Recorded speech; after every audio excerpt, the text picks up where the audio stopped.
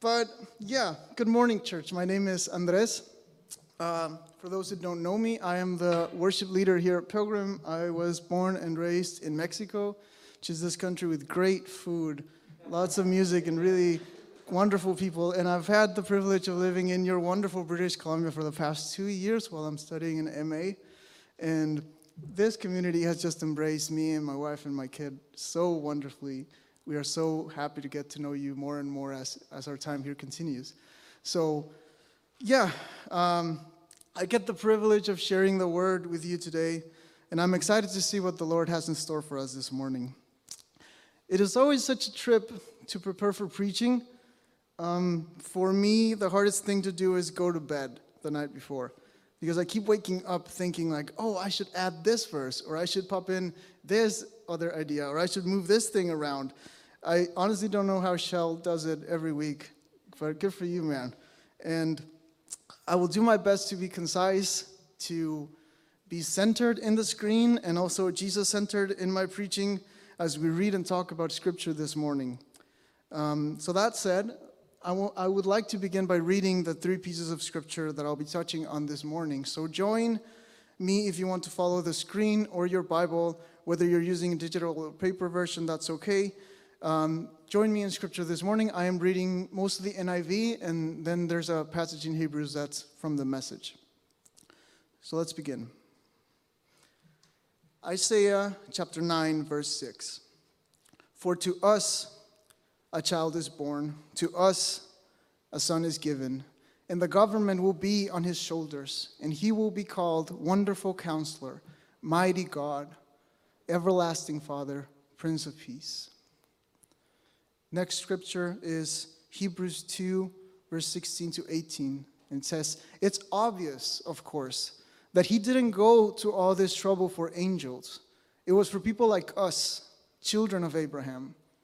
That's why he had to enter into every detail of human life.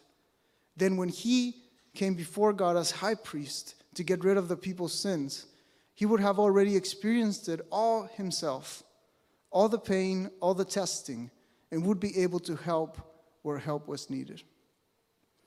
And finally, the prologue of John chapter 1, verses 1 to 3.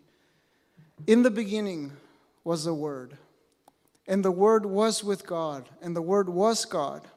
He was with God in the beginning. Through him all things were made. Without him nothing was made that has been made. This is the word of the Lord. Let us pray together. Jesus, we come to you this morning. We come as we are. We know that sometimes we are alone and sometimes we are in community. Sometimes we are in shadow, sometimes we are surrounded by shelter. Lord, some of us feel like exiles, some of us feel surrounded and welcome. But as we walk together in this journey of Advent, Lord, may we encounter you in a new way this morning. May our hearts be open to the work of the Holy Spirit. And may we be transformed by the power of your word. In your name we pray, in the name of Jesus. Amen. Amen. So as most of you know or should know, we are using Scott Erickson's Honest Advent book of daily readings to navigate this season. And we're trying to cultivate the longing for Christ to come, to sit in the wait as we transition from Advent into Christmas. And we're trying to do this in an honest, Jesus-centered way because this is a season where nostalgia is sort of everywhere, right? It's in the music, it's in the food, it's in the movies, everywhere. But we're trying to do this shift from nostalgia into wonder. I'm going to say that again, from nostalgia into wonder. In this last couple of Sundays, this Advent 3, we have been preaching on 2 words or 2 chapters of the book that we're reading as a community. And the 2 words that I'm going to preach on or focus on throughout this message are Counselor and Father. They are both taken from the passage we just read in Isaiah chapter 9, where Christ is revealed as a wonderful counselor and everlasting Father. Now, just quick side note. This is not a lecture or an academic exegesis of Isaiah 9. This is a spiritual, Jesus-centered reading of Isaiah 9, Christocentric hermeneutic, and Walter Brueggemann or Peter Enns are great if you want to dig deeper into this. It's obvious that the vocabulary used by Isaiah speaks more of a king, and the word counsel really talks about the rule or the govern. And yet something happens when we read this passage in a Christ-centered and a Jesus-centered way, when we are open to a spiritual reading. That's what I believe Scott is doing, and that's what I attempt to do this morning. So bear with me as we begin. The first thing I want to do is unpack the first word, counselor. I will focus more strongly on this word and then use the second word, father, to land the plane. You see, I'm just getting started and I'm already talking about landing the plane. We'll see. Let's begin. Jesus revealed as a wonderful counselor. So I don't know about you, but I know we are all walking in different journeys, in different stages of life, but I think all of us reach a point where you realize that you need help. There's this moment in life where you arrive to the sometimes heartbreaking realization that things are not going the way that they should, that maybe you're not sleeping as well as you should, or you're not enjoying life as well as you should, that things are a little bit harder or seem to be harder than they should be. And suddenly it just sort of hits you, you need help. I need help. For me, that moment came during my third year of seminary. Something happened during that year that just made me realize I wasn't really in control of my emotions. And I realized that I was stuck in this weird cycle of pain and nostalgia, and I couldn't break out of it. And after a very tough year, I realized and I decided to get help. I decided to pursue counseling or therapy. And it took me a while to find someone that I felt comfortable with, that I felt who was listening to me and made me feel heard. It took a while to find someone that I could trust my heart to. Most of the people that I approached at first only made me feel more unsafe or even more unstable or more lost. But eventually I landed with a counselor. I landed with someone who listened to me and was gentle and kind, but was also honest and practical and comforted me, but at the same time pushed me towards healing and helped me get back up on my feet. This person displayed a set of qualities that I believe are essential to be a good counselor. This person showed a heart of empathy for my situation in the long process of rights and wrongs that had led me there, but also showed a zeal for me to become healed from the spiritual and physical trauma I had experienced and helped me walk down the road to be a better and healthier person. It became clear the more I sat down with this person, the more that we spoke, that this person understood my situation a little bit better than other people I had spoken to. This person understood my situation because this person had walked the same road before, had experienced very similar things to the ones I was experiencing. It was maybe just a little bit further down the road, so had better insights. So kind of walking into the future, this person is leading you. And the thing is, it's easier to relate to a pain that you have felt. It's easier to understand the loss that someone is experiencing when you yourself have lost that same thing. So this brings us to Hebrews chapter 2. Jesus revealed as the high priest. In Hebrews 2, verse 17, Jesus is revealed as our faithful priest, our faithful high priest. And just a little context, the high priest was the one who was selected every year to offer the atoning sacrifice of the entire nation of Israel. It was the one person who took the mantle of awareness of wrongdoing and acted as a confessor in hopes of restoration between the people of God and the God they worshipped.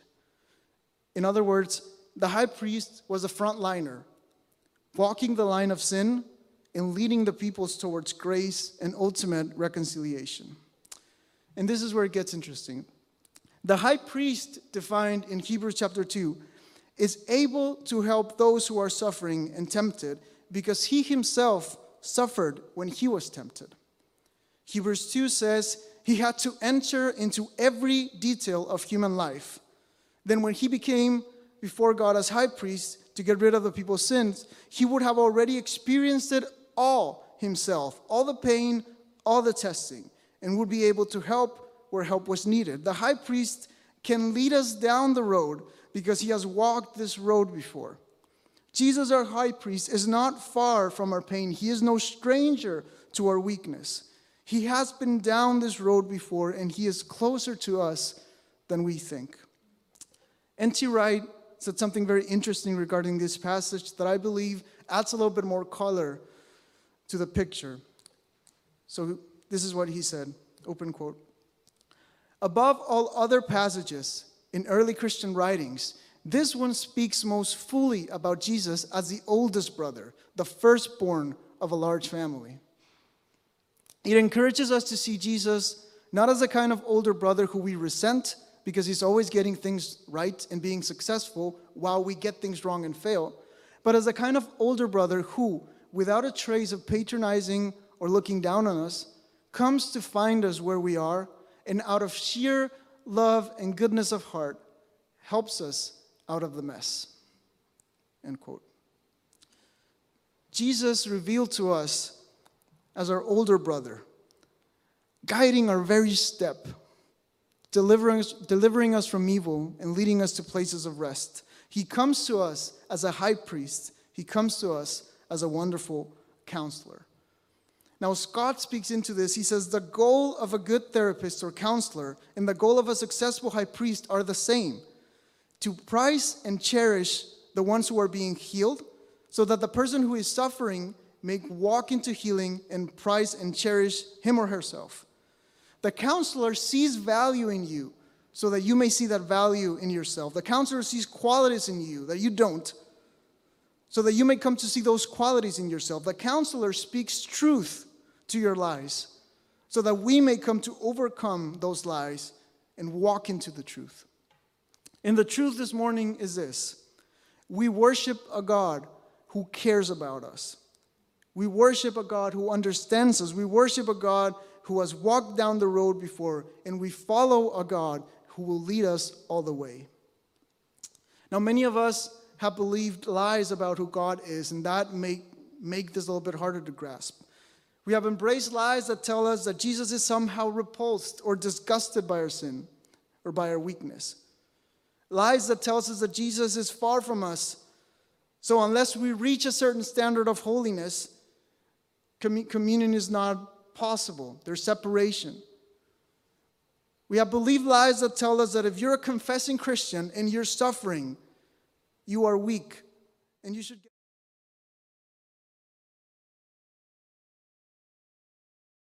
more, and suddenly you'll be able to reach Jesus. But we miss the Jesus who is seeking after us, who is running behind us, who is trying to catch us.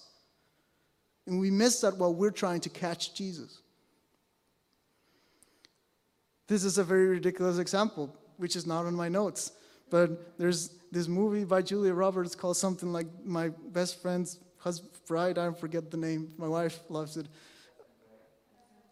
Best Friend's Wedding. There you go. And there's this scene in this movie where the guy who's getting married is running after his bride, and Julia Roberts is running after the guy, and then suddenly Julia Roberts is stopped, and she gets asked this question: you're running after him, he's running after her, but who's running after you? And the thing is, sometimes we're so busy trying to catch Jesus that we forget that Jesus is running after us. He's trying to catch us. He's pursuing us. The Spirit wants to be in communion with us. But we believe the lies because they're easier to believe than the good news of the gospel. And yet, it is Jesus who comes to us. It is Jesus who meets us in our brokenness as he is broken himself for us. The whole point of the incarnation is that Jesus didn't hide from our suffering, but entered into our brokenness so that through his wounds we might be healed. Scott Erickson summarized the whole of the chapter with the following quote. He says, Jesus became human so we wouldn't know he had nothing to hide. He lived in a complicated world so he could relate to our complexity of being in our world. His name is God with us, so we would know we are prized, and in that feeling of being prized, would come to a deeper prizing of ourselves. Now, some of us might be thinking, wait, so you're saying that Jesus understands everything I'm going through? Well, that doesn't make any sense. Because you see, Jesus never lost a soccer game. Mind you, a league final when he was like 10. Jesus never had a flat tire because he rode a donkey or something similar. So how could he know what I'm feeling right now, standing in the rain with no spare tire in my trunk? Jesus never tried to buy chips from a vending machine, only to find out that he didn't have any extra change, and then the chips were stuck at the top of the machine, and there's no change, so then Jesus didn't have to push the machine while people were staring. It was embarrassing. Jesus doesn't understand me. Jesus was never fired from his job. Jesus never got divorced. Jesus never lost a parent. Jesus never lost a kid. Jesus doesn't understand me. And yet, there is an ontological reality that takes place when Jesus, the Word, becomes flesh. There is a human, not legal, human consequence to the scandal of the incarnation. And the question is this: what happens when a holy God becomes human? What happens when the Word becomes flesh? And Brad Jersak put it this way. He said, when the Word becomes flesh, God does not assume unfallen human nature as if Christ is the second innocent Adam, but doesn't blow it. Romans 8 says, he assumes the likeness of human flesh, which he got from his mother. The whole of the humanity of Jesus was contributed by a woman who needed a Savior and bore that Savior herself. What happens when a holy God unites himself with human flesh? Religion says there is chaos. The gospel says there is healing. Or like Saint Gregory of Nazianzus said in the 4th century. Now this is 4th century Theology of the Incarnation 101. That sounds so cool. I would sign up for that class, like, no problem. Gregory of Nazianzus said this. He said, what is not assumed is not healed. Let me repeat that. What is not assumed is not healed. Jesus assumes human mind to heal the human mind. Jesus assumes human emotions to heal human emotions. Jesus becomes the true human being to teach us how to be human. Yes, maybe Jesus never used a vending machine. And parentheses on that, maybe. We don't know. But he inhabited our humanity completely, fully. He comes into our brokenness by being broken himself. He comes into our suffering as a suffering servant. He comes into our abandonment as an abandoned Messiah. But that's not the end of the story. He comes to meet us where we are so that he can take us to where he is. Saint Athanasius said, he became what we are so that we might become what he is. He became what we are so that we might become what he is. He becomes the lost so that we may become the found. He becomes the broken so that we may become the healed. He becomes sin, what we are by nature, so that we may become what he is by grace, which is love. Isn't that a wonderful gospel? This is what we're talking about when we say, for to us a son is given, for to us a child is born. Picture this. In the deepest corner of the universe, in the midst of the silence and abandonment and pain, in the deepest, furthest corner of the universe, a child is born. And this love keeps expanding and expanding and expanding and expanding all throughout the universe, screaming the truest of truths.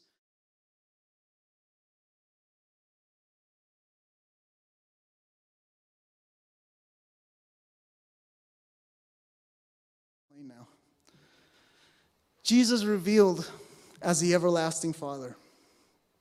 This is the scandal of the incarnation. We are no longer orphans to this existence, but sons and daughters of the everlasting Father. And in this journey of Advent, I think it's important to remind ourselves, especially in times of COVID and the everlasting lockdown and restrictions, we need to remind ourselves of this truth. We are not alone. Jesus, who was the Word in the beginning, who was with God, and through whom all things were made, and without whom nothing has ever been made, and who was God, this Jesus is with us, and he comes to us revealed as the everlasting Father. Now, I want to pause for a bit and try to address something. If you're like me, you might be wondering, so, 1 second. So is Jesus the Son, or the brother, or the everlasting Father? Can he be all three? Which one is it, Andres? This is very confusing. So to that I say, join us next Sunday if you want to hear Shell fix this mess, and I'll go back to singing songs. Let me just give you a benediction. Just kidding. Let's try to give it a go. Let's give it a go. Everything is tied to him. He is forever tied to us, and we are forever tied to him. We can never not be tied to him. Christ is forever Father, Mother, Brother, and King to all of creation. And the mystery of God's will is finally revealed in the birth, death, and resurrection of Christ. God is reconciling all things to himself through Christ and bringing us into peace. Greg Boyd put it this way. He said, to say that Jesus is our everlasting Father is not a reference to Jesus actually being the first person of the Trinity. Instead, it means that Jesus is our eternal source, which means that Jesus gives us an alternative narrative that empowers us to escape the narrative of death. Oh, that's good. To say Jesus would be the everlasting Father is to say that Jesus would be the eternal source of God's peace. Jesus is leading us into peace. And this is the message of Christmas. This is what we're waiting for. All the longing that we're cultivating, or the wait, this is what we're waiting for. The birth of Christ opens the door for peace, for real peace. Peace with God, peace with one another. Jesus comes into every part of our humanity. He breaks into every part of our essence, down to the tiniest detail. Far as the curse is found, he comes to bring hope and to lead us into peace. The revelation of the Son of God, the advent of the incarnate Christ, where Christ is revealed not only as a counselor or a father or a brother, but as Bonhoeffer would say, as the ultimate human being, the real human being, the true human being. This revelation creates a space that is sacred, that is holy, where everyone is welcome, where we are seen and we are heard and we are known and are prized, where we are found, where we are healed, where we find peace. In other words, and to summarize this whole message, war is over if you want it. So I don't know what you're going through right now. You may be watching this a couple of days ahead, catching up with the sermon. Good for you. But what I do know is that we've all seen better days. I don't know what's the pain in your past, present, or future. I have no idea what burdens you're carrying this morning. I have no idea what you're going through, but I am here to tell you this. Jesus does. Jesus knows the deepest parts of your being. Jesus sees the deepest parts of your soul. Jesus comes to lead us into peace. Brothers and sisters, in this season of Advent, in this season of cultivating longing and waiting, it is important to know that we do not wait in vain. There is hope. There is healing. There is peace. There is a way out of this mess. Christ our Lord is coming. He will not delay. There is a new way of being human. And if we look to Jesus, we will find that way. We will find that truth, and we will find that life. And yes, this Christmas, we are going to celebrate that Jesus was born in Bethlehem. But here's the thing. Jesus can be born in Bethlehem 1,000 times, 10,000 times, but if he isn't born in your heart, it's all for nothing. Jesus wants to come into our brokenness. Jesus wants to come into our doubt. He wants to break into our aloneness. He wants to come into our pain, and he desperately wants to lead us into peace. Today, we are lost in the darkness, and that's okay. But tomorrow, our eyes will see the salvation of the Lord. And we need to believe that. And we need to hold on to that hope. So as we come to a close, and I'm going to ask the worship team to get closer to the stage, I want to lead us in a prayer by Simeon the New Theologian, who was an 11th century Byzantine Christian monk and poet. And I think it's a great prayer for Advent and for us as we come to a close in this time. So as the worship team set up, join me in this prayer.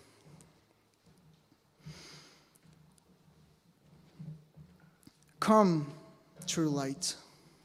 Come, eternal life. Come, hidden mystery. Come, nameless treasure. Come, ineffable reality. Come, incomprehensible face. Come, everlasting exaltation.